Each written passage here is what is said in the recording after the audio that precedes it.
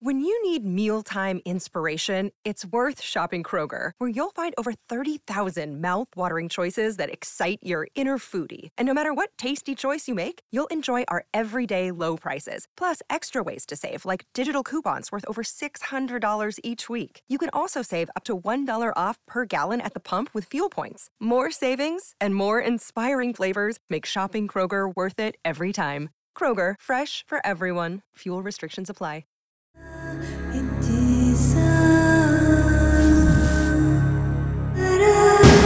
This is True Crime Psychology and Personality, where we discuss the pathology behind some of the most horrific crimes and those who committed them from a scientifically informed perspective. I'm Dr. Todd Grande. I have a PhD in counselor education and supervision, and I'm a licensed professional counselor of mental health. Dr. Todd Grande, that's my YouTube channel. Today's question is, can I analyze the case of Dana Plato? Dana Plato was born in Maywood, California on November 7, 1964. At this time, her name was Dana Michelle Strain. Her mother, Linda Strain, was an unmarried 16-year-old who already had an 18-month-old child. Dana was put up for adoption. 7 months later, Dana was adopted by Dean and Kay Plato. She grew up in the San Fernando Valley. Dean and Kay divorced when Dana was 3 years old. Dana was raised by Kay, who developed a pronounced interest in her career. Her mother took Dana to a number of auditions, which led to Dana appearing in over 100 commercials over the next several years. At the same time, her mother was encouraging her to be a figure skater. Dana trained for many years and was actually quite good. Dana's acting career started when she appeared on the television show The $6 Million Man at the age of 10. At the age of 13, she had an uncredited role in the 1977 movie Exorcist II: The Heretic. This movie has been voted one of the worst in history, which somehow fails to capture how bad it was. Interestingly, Dana had a chance to be in the original Exorcist, but her mother refused to let her take part. I guess her mother bet on the wrong exorcist, a mistake that can result in an excessive quantity of demons, but in this case, it simply hurt Dana's career. Dana appeared in another terrible 1977 horror movie titled Return to Boggy Creek. She would not get any positive recognition for her acting until she was in the 1978 movie California Suite. Dana's big break would occur when she appeared briefly on The Gong Show and was noticed by a producer for the television show Diff'rent Strokes. He was interested in casting her. Dana would later say that her mother decided that she should pursue this route instead of her skating career, even though Dana was training for the Olympics. Ultimately, Dana Plato was cast as Kimberly Drummond on Diff'rent Strokes. She worked with 2 other child actors on that show, Gary Coleman and Todd Bridges. After the show debuted in 1978, it became a phenomenally popular series. But fame was not without a downside. Dana's behavior became increasingly erratic and uncooperative during her time on Diff'rent Strokes. She also started using alcohol and drugs. Dana moved in with a musician named Lanny Lambert in 1983. The couple married in 1984 and had a son named Tyler. The producers of the show were alarmed by Dana's pregnancy and her substance use. The character of Kimberly Drummond was younger than Dana Plato. The producers didn't feel as though a teen pregnancy was consistent with a wholesome family comedy. Dana was dismissed from the show, although she did appear in a few episodes toward the end of the series. Dana separated from her husband in January of 1988. They divorced in 1990. She lost custody of her son Tyler due to her drug use. Dana would go on to have several other romantic relationships. At one point, she was married to an actor for about a month. Dana Plato would never recapture the success that she had on Diff'rent Strokes. She tried to find high-level acting work, but she was largely relegated to B movies, like the 1989 movie Bikini Beach Race. In preparation for a June 1989 Playboy pictorial, Dana had breast implants. Her appearance in Playboy gained some interest, but it did not boost her career as she had expected. Dana would later claim that her accountant stole millions of dollars from her. She said that the authorities were unable to locate him. Despite having earned good money on different strokes, Dana was left with just over $100,000. It seems more likely that her drug use and irresponsibility ran off with her money, not some mysterious, disappearing accountant. Dana moved to Las Vegas and lived there for a while. She worked in a dry cleaning store for $5.75 an hour. She spent some time in a substance use treatment facility in Las Vegas as well.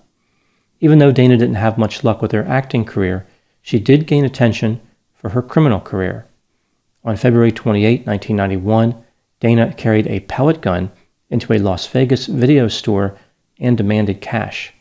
The clerk handed her $164 before she fled.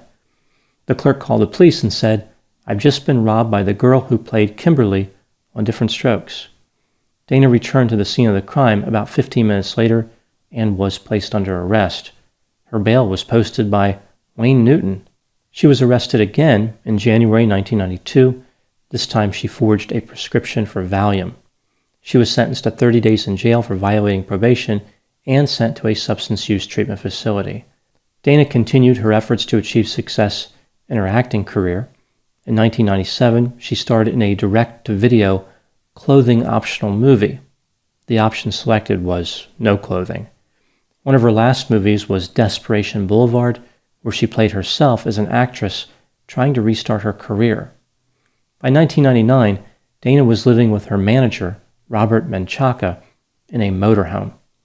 Dana appeared on The Howard Stern Show on May 7, 1999.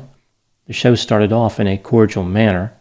Dana talked about how her accountant took her money, how she was arrested a couple of times, and how she was engaged to her manager.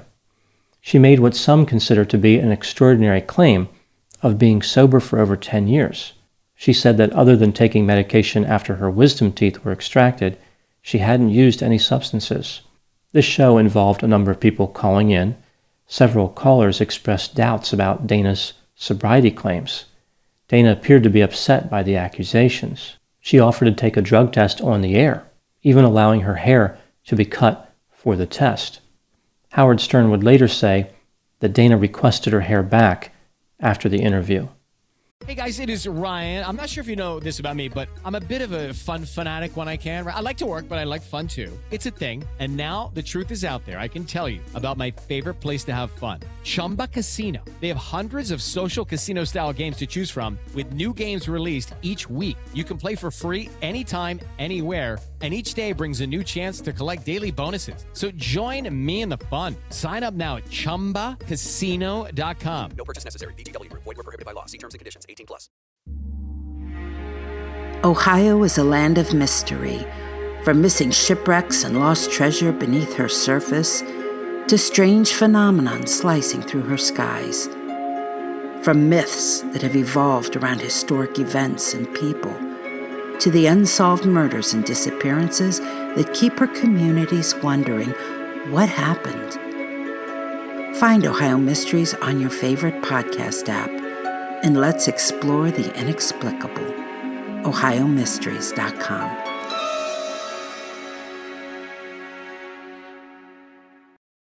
On the next day, May 8, 1999, Dana and Robert stopped their motorhome at the residence of Robert's mother in Moore, Oklahoma. My understanding is that Dana had flown to Dallas and met up with Robert. At one point, Dana said that she wasn't feeling well.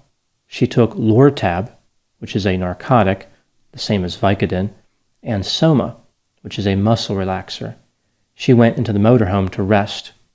Dana Plato died of an overdose shortly afterward. She was 34 years old.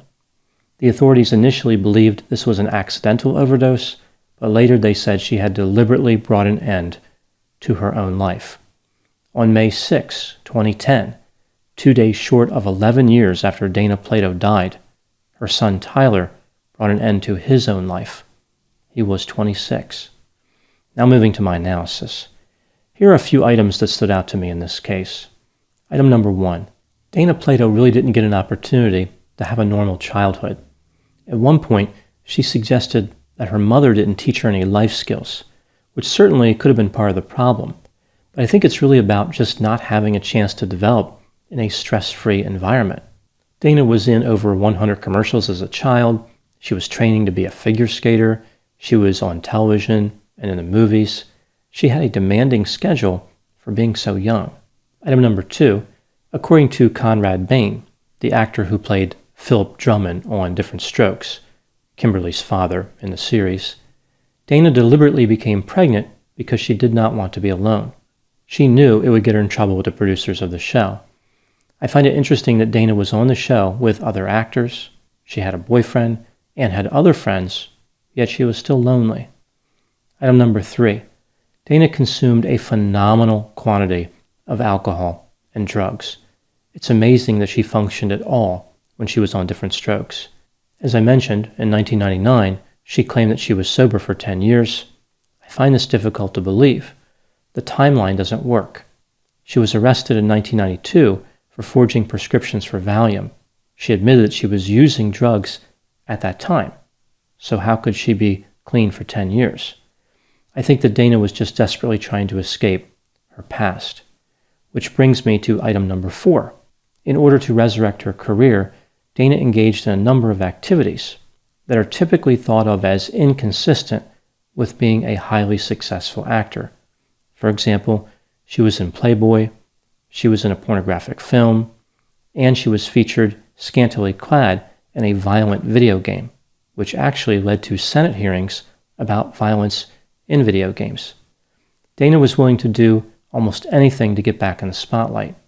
Some have suggested that her robbery of the video store was just an attempt to get attention, but I don't think that it was. Just 15 minutes before she committed the robbery, she asked about a job picking up trash for the apartment complex where she lived. She was told the position was already filled. Even though Dana was a member of the video store she robbed, and they knew exactly who she was wearing a hat and sunglasses, so she was trying to disguise herself, at least a little bit. She did return to the crime scene after the robbery.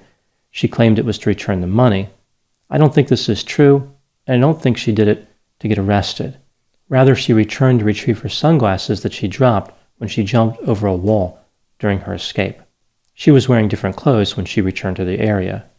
I think Dana robbed the store simply for money, probably in order to buy drugs. Item number 5 is Dana Plato's appearance on the Howard Stern Show. This was part of a last-ditch effort to revive her career. She had other events scheduled as well across the country. However, this was the most high-profile event. I think she was really hoping this interview would go well. This would be the glorious start of a new age in her career. I think she was trying to reconstruct a pure, family-friendly, and innocent image of Kimberly Drummond by distancing herself from anything controversial, like her drug use and criminality. At the same time, she didn't like the term child actor. So on one hand, she was trying to connect with the image of her character, but on the other hand, she was trying to separate from it. It's like she didn't know how to position herself as an actress. She didn't have a way to make the transition from child actor to adult actor. Dana struggled coping with the criticism of the people calling into the show because she didn't know who she was.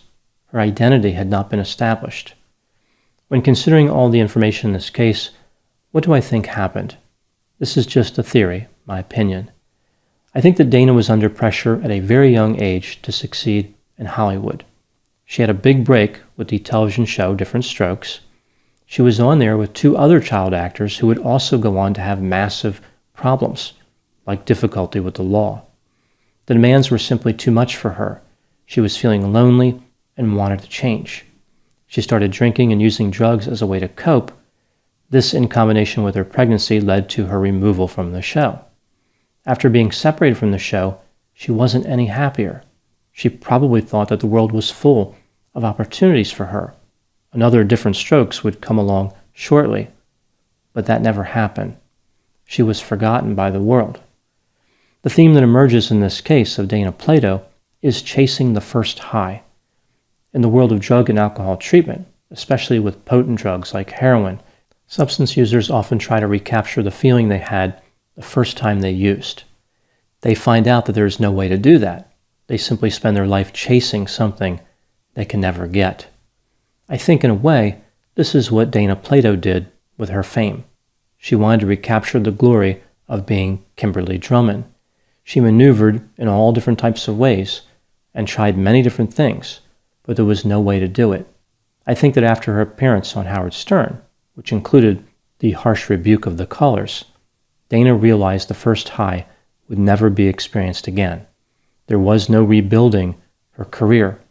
She only had the familiar pain of an unforgiving world. Fame gave Dana everything at a time when Dana couldn't handle it. When she was ready for fame, it denied her re-entry. This case was a matter of timing. Dana and fame could never get on the same page. In a sense, they always had different strokes. This has been True Crime Psychology and Personality from Ars Longa Media. This content is for educational and entertainment purposes only. Ars Longa, Vita Brevis. With the Lucky Land Slots, you can get lucky just about anywhere. This is your captain speaking. We've got clear runway and the weather's fine, but we're just going to circle up here a while and get lucky. No, nothing like that. It's just these cash prizes add up quick. So I suggest you sit back, keep your tray table upright, and start getting lucky. Play for free at LuckyLandSlots.com. Are you feeling lucky? No purchase necessary. Void where prohibited by law. 18+ terms and conditions apply. See website for details.